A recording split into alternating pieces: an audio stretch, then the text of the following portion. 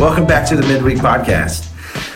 It is a joy to be here with you, and today, of course, I'm joined by Brent Bullard, the one and only, and Justin and Adelie Blunt. Thank y'all for being here. Yeah, thanks for having us. Thanks for taking time to be here to share with us today. It's our tradition on this podcast to take time to share the story of our church members and to be able to, Brent, I think you described it really well on a former podcast, getting to kind of hear you explain it as shrinking the room, right? Like to be able to bridge some of those gaps and maybe expedite some of those introductions as we post the podcast, we post a little picture of you. And, if somebody comes to church and recognizes your faces, and they can already go ahead and know some of what the Lord's done in your life. And so, Justin and Adelie, thank you for taking time to share today. And so, we'd love to just jump right into that. And so, Adelie, would you mind sharing a little bit about how you came to know Christ and a little bit of your story, if you could? Okay. Well, I grew up mostly in Oklahoma, and my family went to church pretty much all my life. And when I was about 6 years old, I was with my grandparents, and my grandma would usually read us a story, a Bible story or a Bible verse, and then pray before we went to bed. And we got to talking about God and Jesus and how we needed Jesus. And I realized then that I wanted to accept Jesus and ask him into my heart. And at age 6, I realized that I needed Jesus. And as I grew up, I realized just how much I need Jesus. So, but then after that and up until then, I was in the church and through the youth group and college and everything, going to the youth camps and everything each summer. And so just grew up and stayed in the church. All right, and really very similar story for me. So I grew up in Carnegie, Oklahoma, which is a little town in southwest Oklahoma. And my father was the pastor of the local church, Southern Baptist Church. And so grew up in the church, going every Sunday. And at a very young age, I was about 6 or so. Walked the aisle at the invitation, as you do in a Baptist church, right? And went down and accepted Jesus as my Savior. And, that's one of those things being saved at a young age are such a blessing there, because you do avoid, so many things in life that come with a really exciting testimony of maybe having this huge shift in your life. But at the same time, there's those doubts that kind of creep in of how much did I really understand at that young age? And but as I've gotten older and just prayed through that and thought of it, you realize how simple the gospel really is, and how important grace is. And it doesn't require this really, really deep knowledge. And so I grew up in the church, just like Adelie did, and never really had any crisis of faith through that.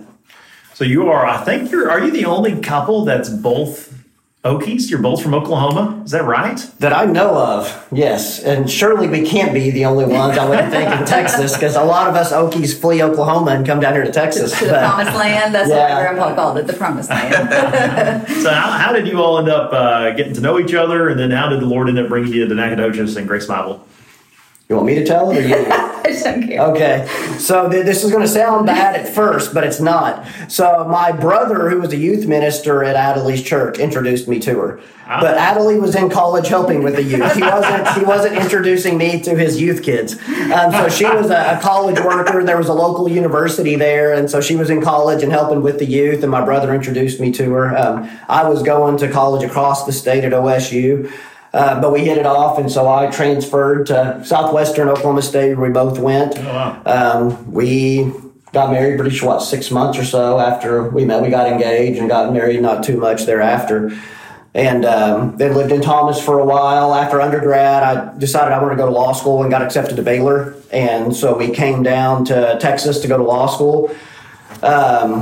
And I practiced law in Waco for 7 or 8 years or so, and we lived there. And then in 2012, I knew I wanted to make a career shift and got a job at SFA to be a professor in business law. And so we moved to NAC.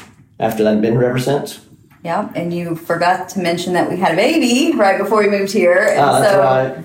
I always like to tell that story because Amelia was born in September, and we moved to Nacogdoches in December. I moved here in December. Justin came very quickly thereafter. He was supposed to have a 2-week. Anyway, that's another story.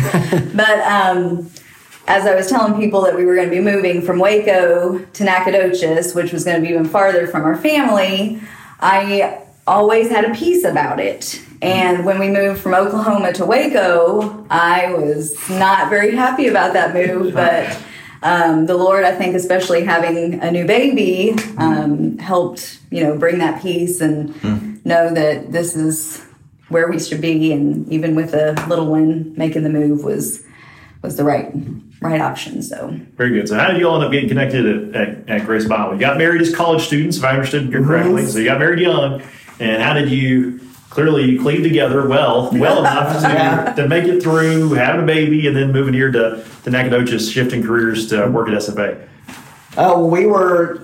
She moved here a little bit before me because I had to finish up my job, and she went and visited one other church. And then as soon as I came here, so we'd both grown up in Baptist churches, but her dad and her grandfather had both been at Bible churches and knew we wanted to be at a church, that had good sound theology and taught the Bible. And so just came across Grace Bible Church looking, and they were kind of second on our list of churches we were going to look at. Came and really just fell in love with it really quick and never went and visited another church. We were at a Sunday school class. I remember Rick Hurst was there and Mike Stroop, and it was a multi-generational Sunday school class. And we loved that, coming from a really, really big church where the Sunday school classes were all segmented by age. It was here's the young marrieds and in Waco. In Waco, and college kids and everything. And not that there's anything inherently wrong with that, but we just really kind of craved that family feel of being with people at different ages than us. Growing up in Oklahoma, where you have a tiny church and everybody's pretty much together, you have that multi-aged facet. And so we just never looked back after that. We just loved it and have loved it ever since. That's neat. Yeah, that brings us to two minds. The two key our church, praise God, is multi-generational. We have a lot of college students. We have a lot of Lord's blessing us with a bit of a baby boom, which is cool. So we've got people all different ages and seasons. So you all are involved. Justin, you help to teach the Chapel Sunday School class, a multi-generational class, and then of course also you and Jeff Rabb help to bring leadership as well to our Sunday night small group at the Rabb's house. That's a multi-generational small group as well. So would you all tell us a little bit about that? And your Amelia and Ollie are both elementary age kids, right? So can you all give us some insights into that? You've had that as a part of your roots, multi-generational ministry, and I know they'll attend Sunday school with you from time to time, right? Yep. I don't want to monopolize time. You want to say anything before I? No, I with the Sunday school thing, Amelia and Ollie, join us in there, and not only do I feel like they get the benefit of having to sit through maybe something they don't really enjoy sitting through. You can tell that the older people in the Sunday school class just love having them there. They talk with them, they interact with them. Huge. And so I think for me, and I know for the kids, I think that's just a blessing that you can't, create. You have to, be there amongst those people. So I think that's a big blessing for them. Yeah, I think it's multiple things. So both of us growing up in a small community, the church really is kind of the hub of family, and everybody getting together, and you had potlucks, and because they're just, the town she grew up in was 800 people, mine was a little over 1,000. There's not a whole lot else to do. And so there's some division by age there, but frankly, there's just not enough people to have too much. And we both cherish that. And I think being here away from our family, also the church is our family. And so we really like and value being around people that are a different stage in life than we are. Most of the folks in the Sunday school class I help teach with Bill Flynn are quite a bit older than us. And so we just have this wonderful group of surrogate grandparents for my kids.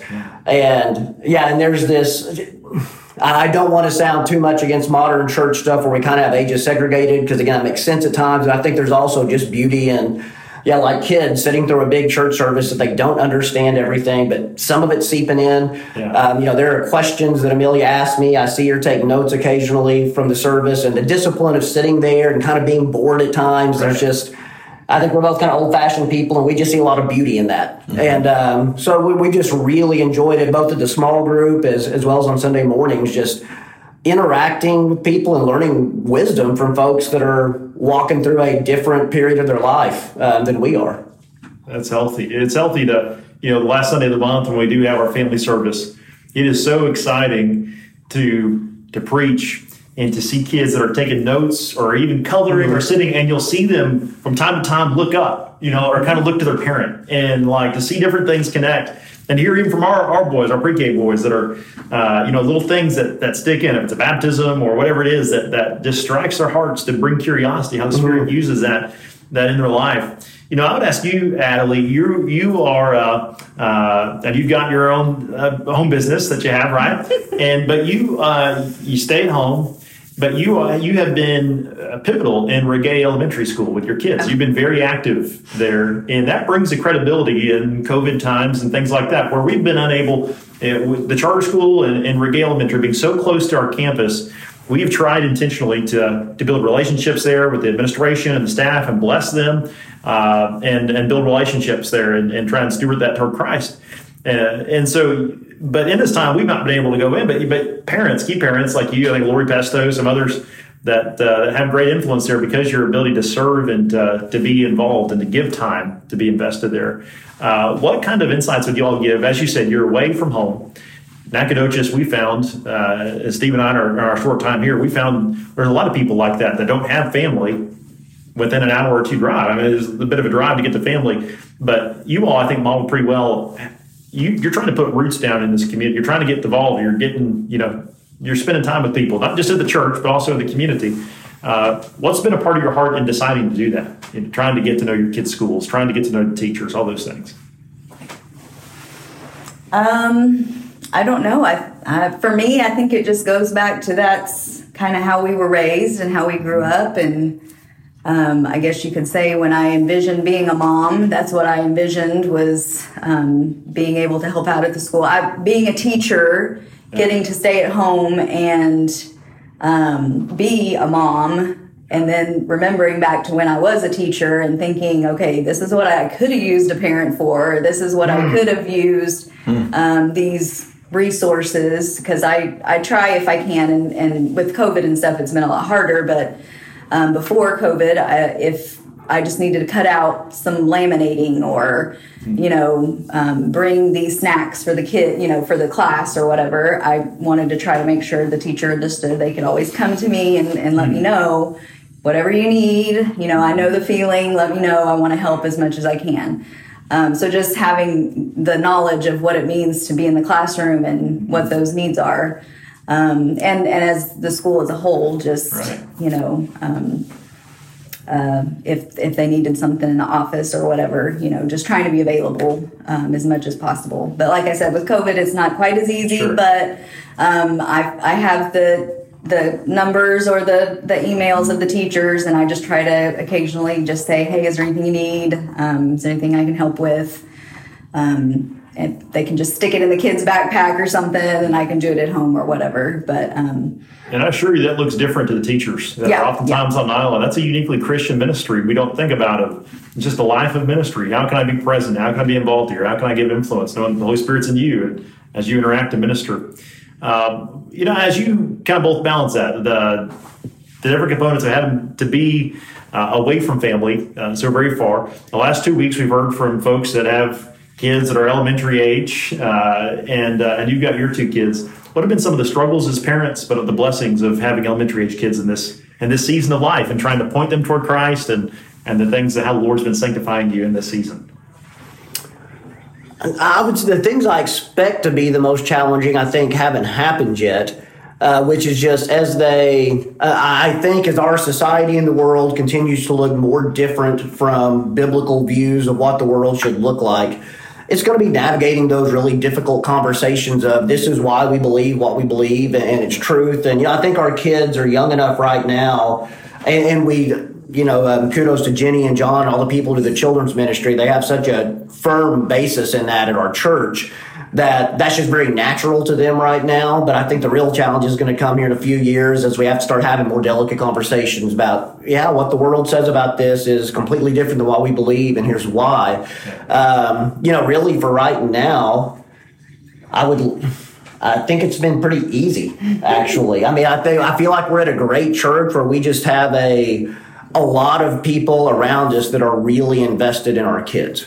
Like, I never have a doubt that when they go into children's ministry here, they're going to learn anything other than good, sound biblical teaching. And I've been at churches where that's not the case. And growing up in a pastor's family, you get to see kind of the bad side of ministry done poorly at some churches. Mm-hmm. And so I guess that's maybe the encouragement I can give folks is, lean on your church. And I think we have a good church here to help with those things. And it takes a lot of those pressures off. And to piggyback on that, when COVID hit, the church was very intent on providing resources for the kids. And that was a real blessing because we can do things at home, but when it's mom and dad doing it, it's not the same as, if Mr. John sends something home and, it's a little project for church or whatever. It makes it, something that's not just, mom and dad are giving us something to do. Yeah. So I've been blessed throughout this whole time that, we have our church, and our church is very intentional on trying to reach as many kiddos and as many families as possible. So that's made it. Well, we appreciate you serving in the preschool ministry. I know Jenny would take a bullet for you every time and what you meant in there. And now I remember early on when COVID was first happening I remember being a part of meetings with Jenny and John and Bobby. And they were thinking, how can we help parents? How can we supplement parents? And because obviously the ministry in the home, that's the primary component, and churches to supplement that. But what COVID did is it exacerbated, kind of exposed. It was like an exposure of if there wasn't things happening in the home. I'm sure our education system larger saw this, but the homes that were already having family worship. Stephen, you've led us on 2 different seminars now on this, and in our last men's retreat, we led a training on this.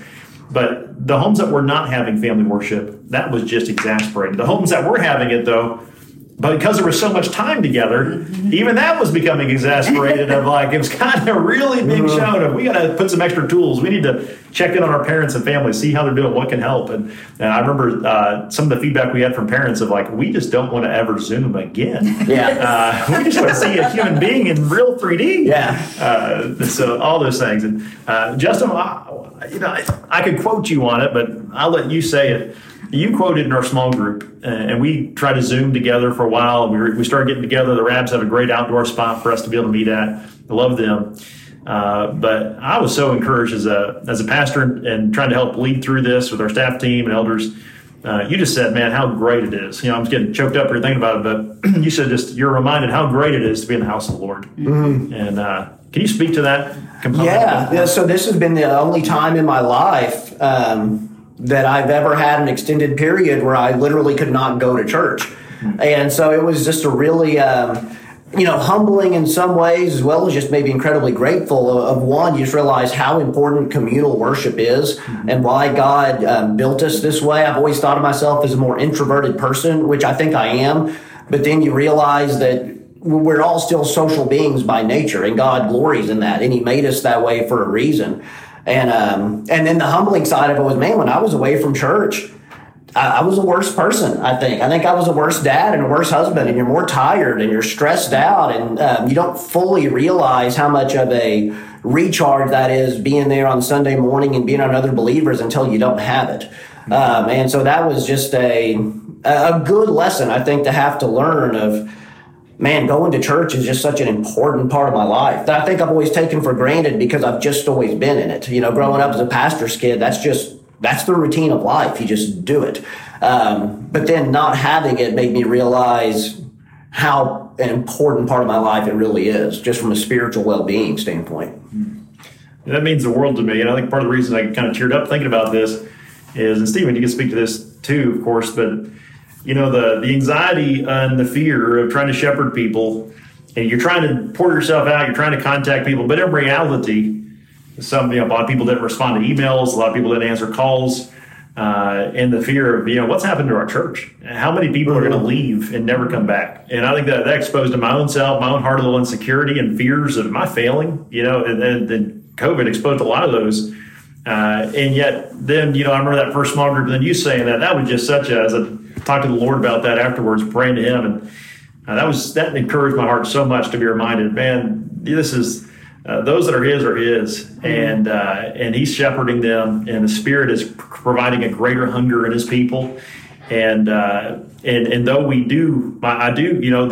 we're about up to 70% attendance or so. Now we've been over a year without meeting. So remember, it's been a year of March when COVID hit. And so we've actually ran out of data. We do try to keep track of worship attendance and groups and stuff like that.